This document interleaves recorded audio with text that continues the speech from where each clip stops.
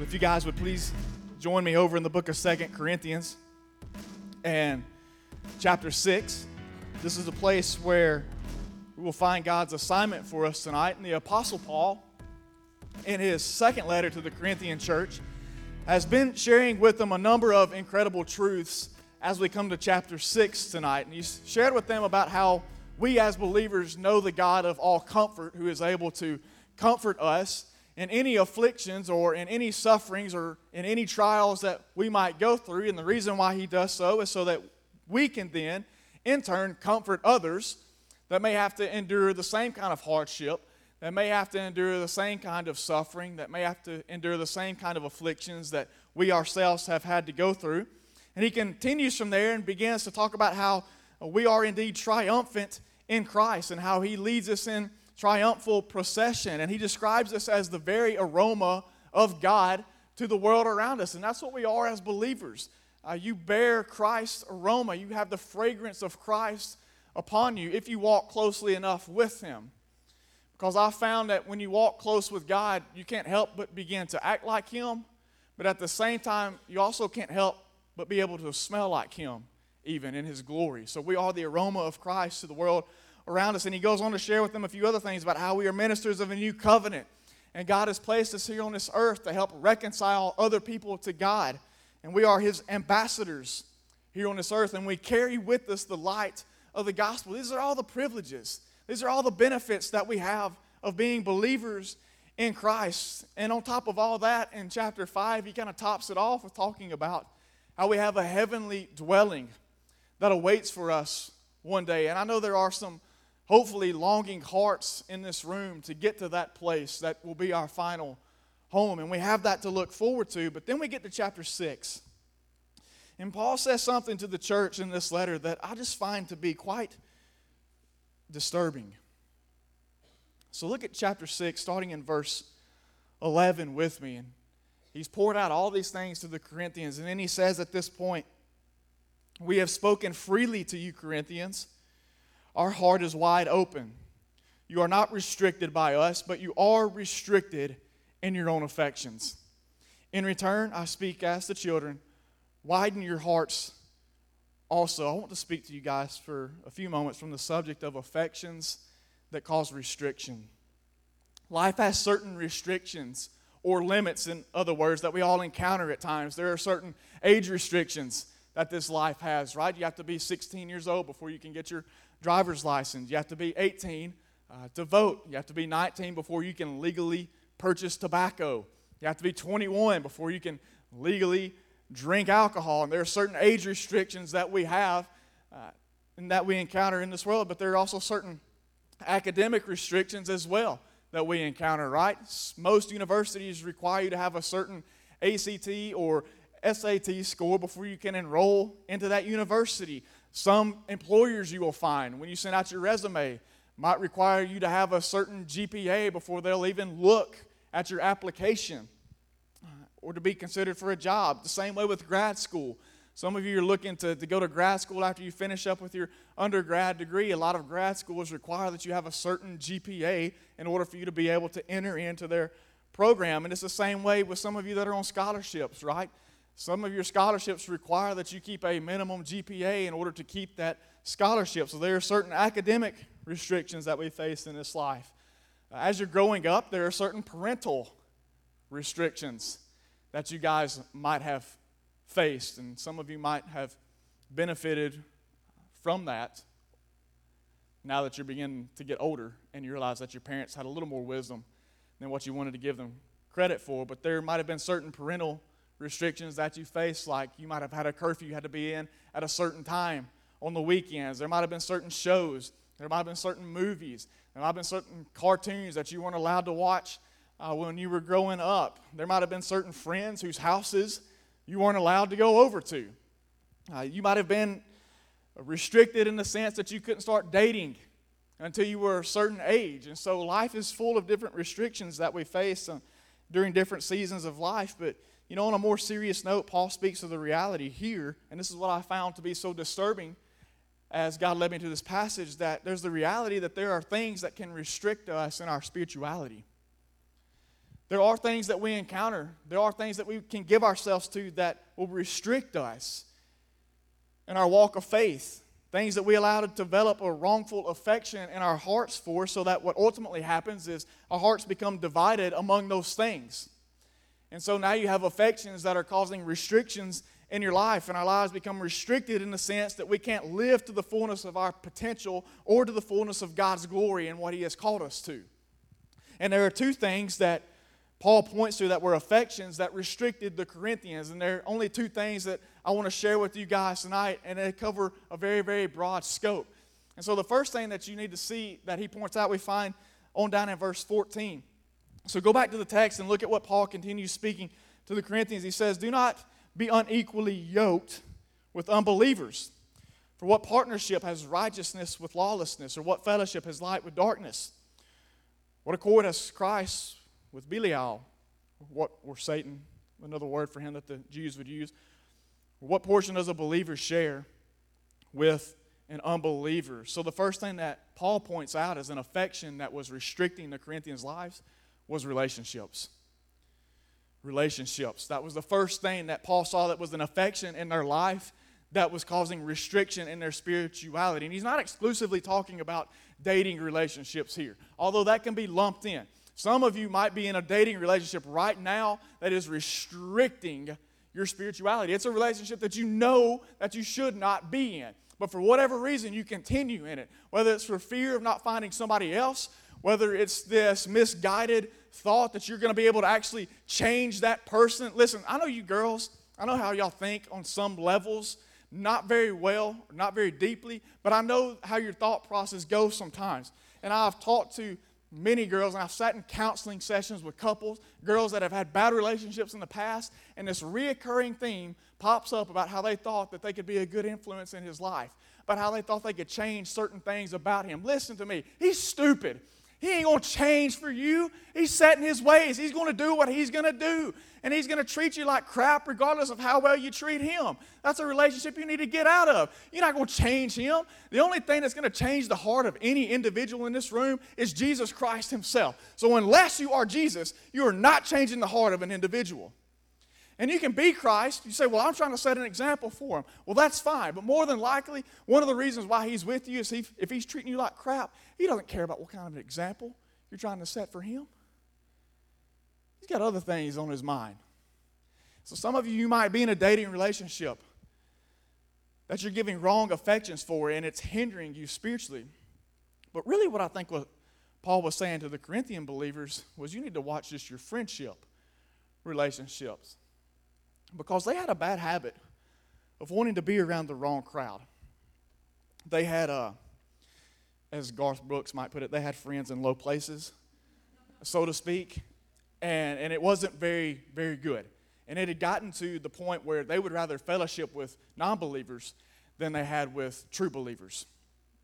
And what Paul is trying to help them see is that in reality, that's not fellowship at all. And that's why he gives the comparisons. What business does righteousness have to do with lawlessness? None. There's no fellowship there. What fellowship does light have with darkness? He says none. There's no fellowship there. What fellowship does Jesus Christ have with Satan? None. There's no fellowship there. And so these bad relationships that they had allowed themselves to enter into, they would rather be entertained. They'd rather go out on the weekends. They'd rather spend all their time with non-believers than they had with true fellowship with other believers, with other brothers and sisters in Christ. And what Paul's trying to help them see is, look, this isn't really fellowship at all.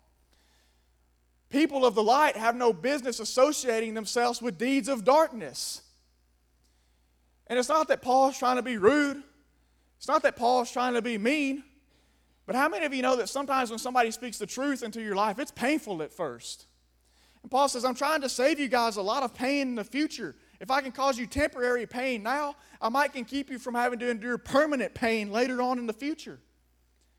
So they were in some bad relationships, and they were giving affection to the wrong kinds of relationships. They actually enjoyed these things. They circled it on their calendars. They made weekends out of it, going out and hanging and partaking in the things of the world. Listen to me. When you give your affection to the wrong relationships, those relationships will affect you. Did you hear me?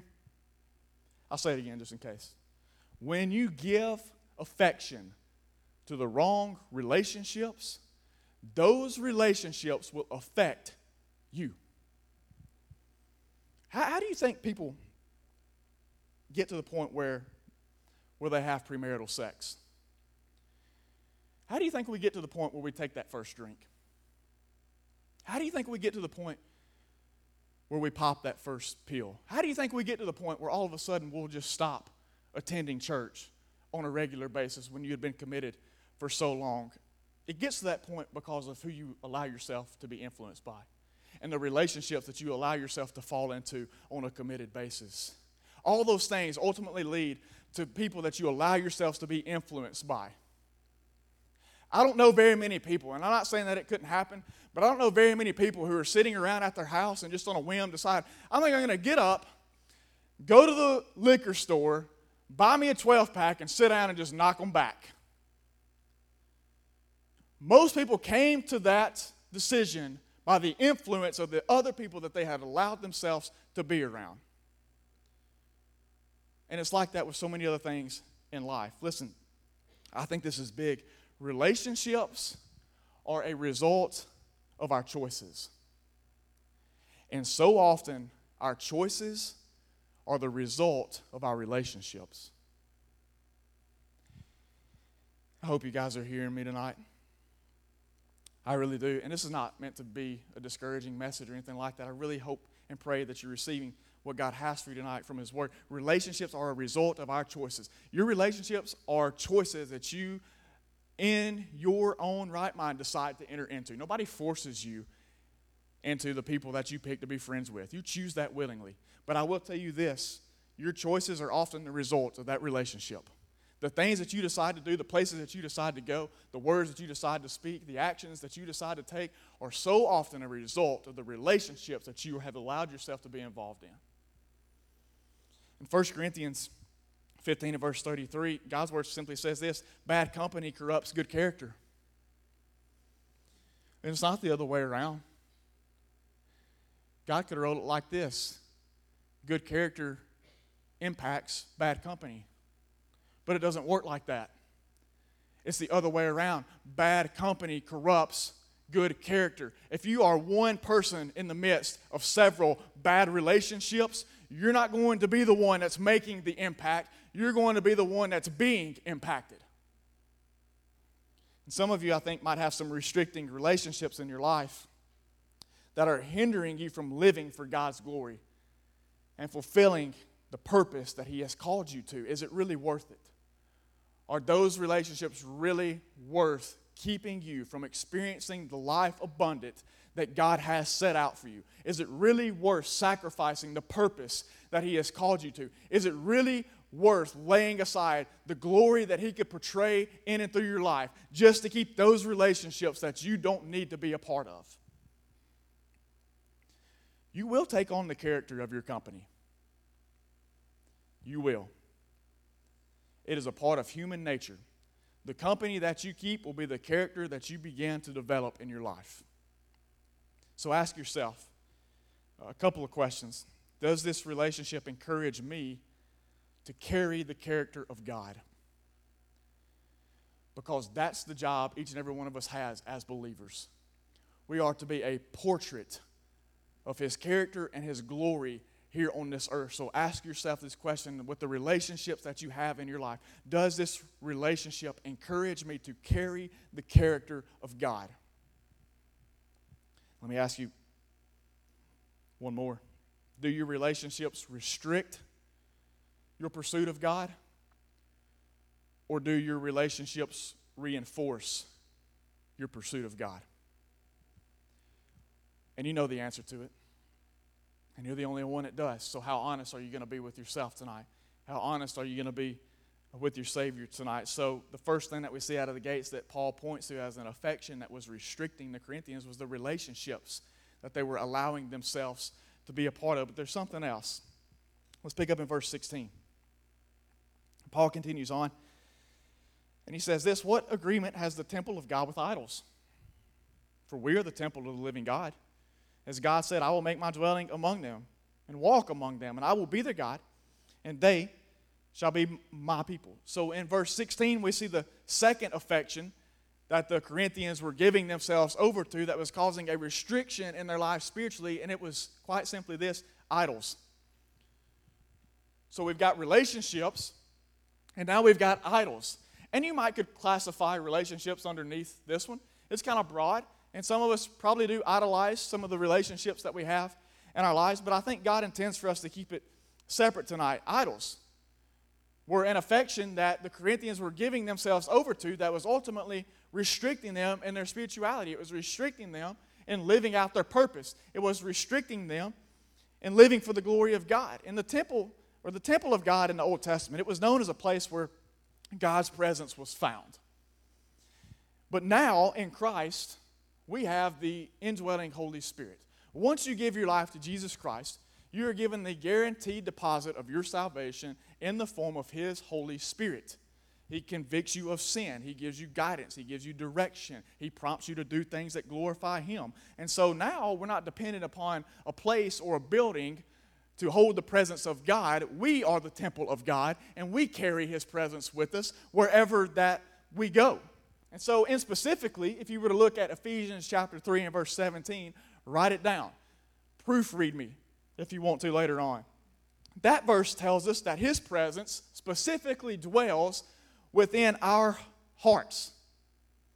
And this, ladies and gentlemen, is where idol worship becomes particularly dangerous.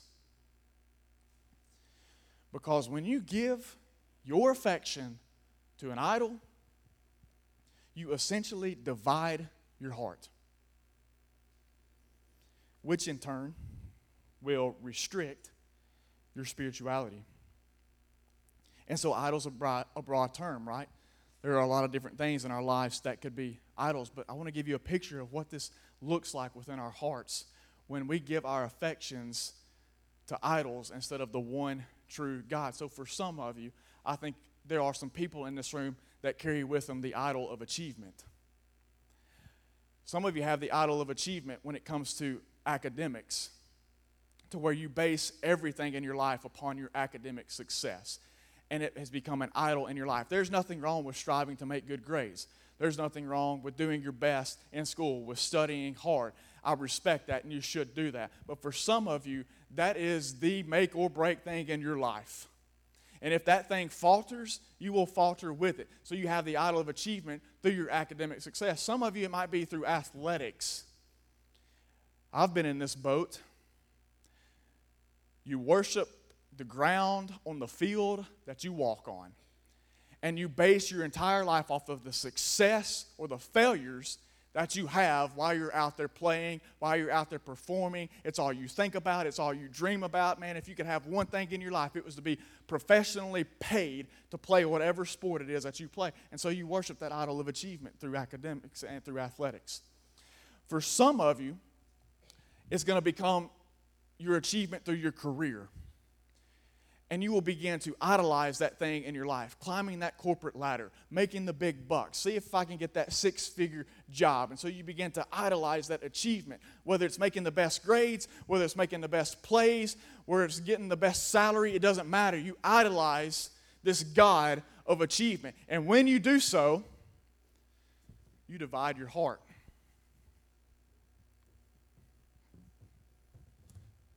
And some of you, maybe it's not achievement.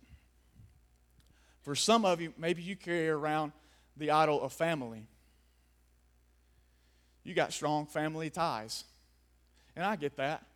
I'm a family guy. I spend a lot of time with my family. And some of you, family has become an idol in your life because it is what you give your affection to. And the thought of God possibly taking you somewhere else to where you would be separated from your family sends a chill up your spine. But Jesus is very clear: if you're not willing to leave your father and your mother, your brother and your sister behind, then you are not fit to follow me. And so you have allowed this idol of family to hinder you from living out your potential, from living out your calling, from living out your purpose, from living out God's glory in and through your life, because you can't let go of that thing. and it is restricting you. That affection is restricting you. And so you give yourself over to that idol, and guess what happens? You divide your heart again.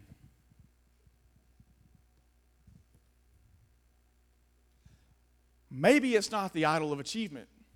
Maybe it's not the idol of family in your life. Maybe it's the idol of entertainment. And this could be a lot of things, and specifically hobbies. Maybe you give your affection over to your recreation, to the things that bring you entertainment, to that thing that you look forward to doing every single weekend. Maybe you like to hunt like me, and it's hunting season, and all you can think about while you're sitting at your desk and you're trying to prepare sermons is how it's 45 degrees this morning, and you could have been in a tree stand, and it's just getting awesome. That's all you can think about, and it dominates your mind. Or maybe it's fishing, where you're like me, and you're sitting at your desk, and it's 45 degrees this morning. You're thinking, man, it'd be a good topwater bite, so I could go fishing this morning. I could go hunting in the afternoon. I just hunt and fish my life away. And so you give your life over to what entertains you, to your recreation. And I don't know what you guys like to do. Maybe it's shopping. Maybe there's some big sale going on, and you're stuck at work, and you know, man, Belk's got these dresses for like 50% off, and I can't get over there because I'm stuck at this stupid job, and I can't get there to buy that dress. Maybe it's shopping. I don't know.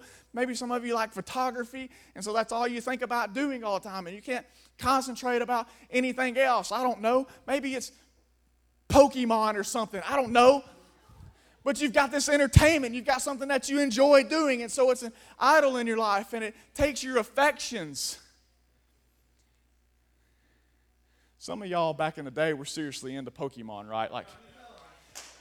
Like you had the binders, right? The school binders, the 3-ring binders, and you had them all like laminated so you could flip back and forth. And that's okay. Confession is good for the soul.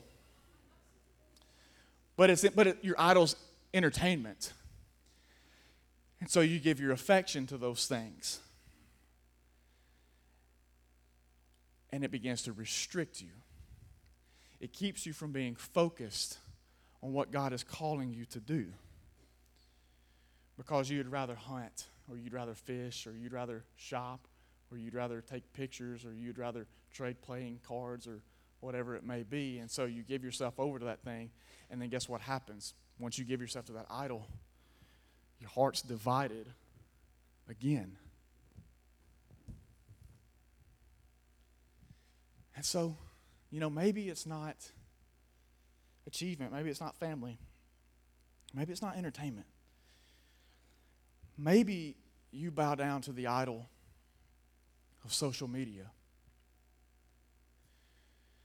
where your affections, where your joy, where your happiness, where your satisfaction, where your fulfillment is based off how many likes your next picture can get, or how many followers you can gain within a month's time. And so your whole life is based off of this affection that you have with social media. Y'all seen the new iPhone update, right? That gives you your screen time at the end of each week. Have y'all seen this? I think it would make some of us sick to our stomach if other people knew how much time we average per week looking at our screens versus how much time per week we average looking at God's Word. And you have an idol in your life, and it is taking your affections, and it is restricting you from living your purpose, from living your calling, from pursuing the glory of God. And so you give yourself over to that idol, and guess what? Your heart is divided once more.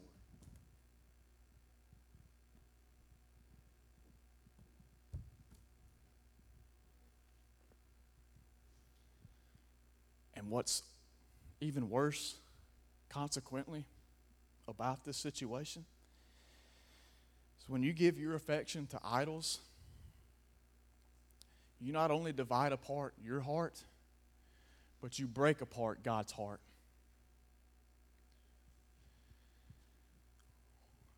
When the Israelites would bow down to foreign idols, God would compare it to spiritual adultery. You're cheating on God. You're taking the affections that He rightly deserves, and you're dividing your heart with all these false gods, and at the same time, you're breaking his heart. All these things that we talked about, they have the potential to restrict you from living out your purpose. And you give affection to this and to this and to this, and then the next thing you know, eventually your heart has no more room to hold any affection for Jesus. There's nothing left. I've sold myself out to social media. I've sold myself out to entertainment. I've sold myself out to family. I've sold myself out to achievement, and now I don't have anything left to give for Christ. And, he doesn't want part of your heart. He wants the whole thing. Every single bit of it. He's not satisfied with just one section.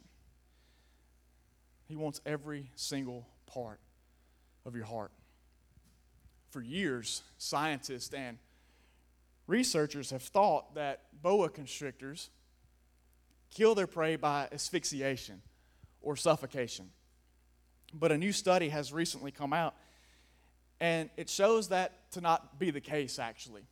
And what they have found is that when constrictors catch their prey, they squeeze it so hard, so fast, and so intensely that it stops the blood flow. And so what actually kills the prey is not the fact that it suffocates, but the fact that the squeezing is so intense, so fast, that it literally cuts off its blood flow. So the cause of death, it isn't actually asphyxiation, it's restriction. And when you give yourself over to misplaced affections, it will restrict you. And it will squeeze you tighter and tighter and tighter, just like that constrictor, until not that your blood flow is cut off, but your faith flow is cut off. And now, instead of flourishing for God in your purpose, you begin fading instead. But God has a response. Look at verse 17. Look at what God says. He quotes a passage from the Old Testament, and God is speaking through one of his prophets here. And he says this. He's talking to his people, and he says, "Therefore, go out from their midst and be separate from them, says the Lord, and touch no unclean thing. Then I will welcome you, and I will be a father to you, and you shall be sons and daughters to me, says the Lord Almighty." So there's a response that God has. And there's 4 things really that he says that stands out to me. And the first one is this. He says, "Therefore," which means it starts with me. So God picks up that heart that's been divided. He says, "Therefore," it starts with me. And then he says something else to them. The second thing that he says in specific, he says, "Go out." Go out. In other words, with my help in your life, I will help you to go out from those things that you have given yourself over to. I will help you go out from those relationships. I will help you go out from those idols that you have been worshiping for so long. Therefore, go out. Then he says this, separate. Separate. Separate is an important word. God says, with my help, I will help you separate from those things that you have bowed down to for so long. Those relationships that you shouldn't have been in, those idols that you shouldn't be worshiping, I will help you by my strength and by my power to separate yourselves from those things. Listen to me. Separation doesn't mean isolation. He's not saying that you cut off your contact from the world around you. We all need to have people in our lives that are lost. How else can we show the light to them? But you don't associate. You don't fellowship with darkness. And so there has to come a point where you separate. You don't cut off. You don't isolate. You just draw a line in the sand where you say, I'm not going to go and do those things. I'm not going to be present in that place. I'm not going to act like that. I'm not going to speak like that. So God says, separate, and I will help you do that.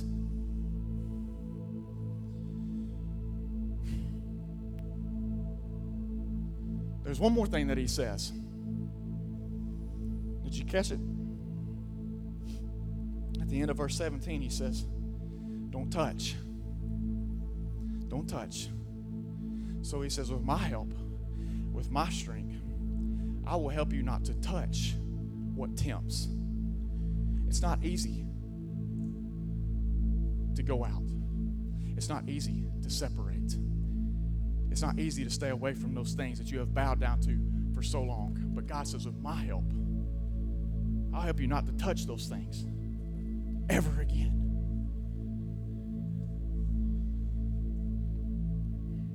And look at verse 1 of chapter 7.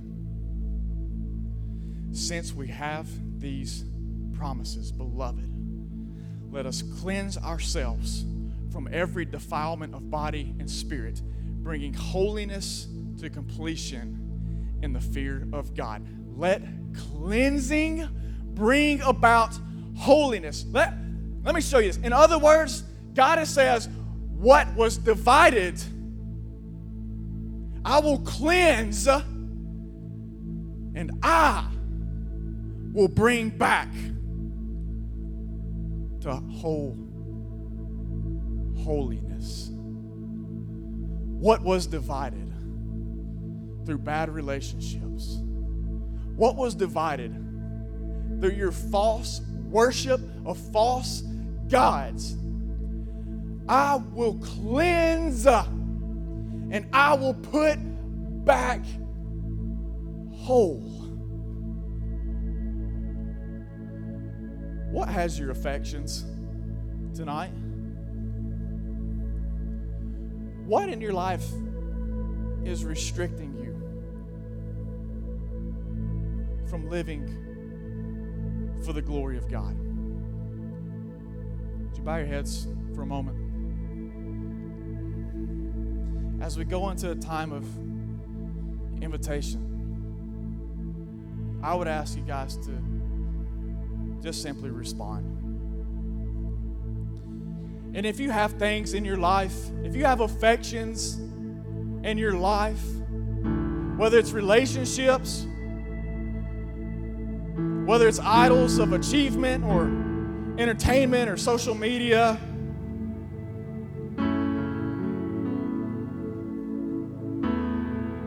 don't let it restrict you any longer. God has a simple fix to the problem. He says, just come to me and let me cleanse those things that have defiled, those things that have divided, those things that have corrupted your life. I will cleanse and I will restore back to holiness. There are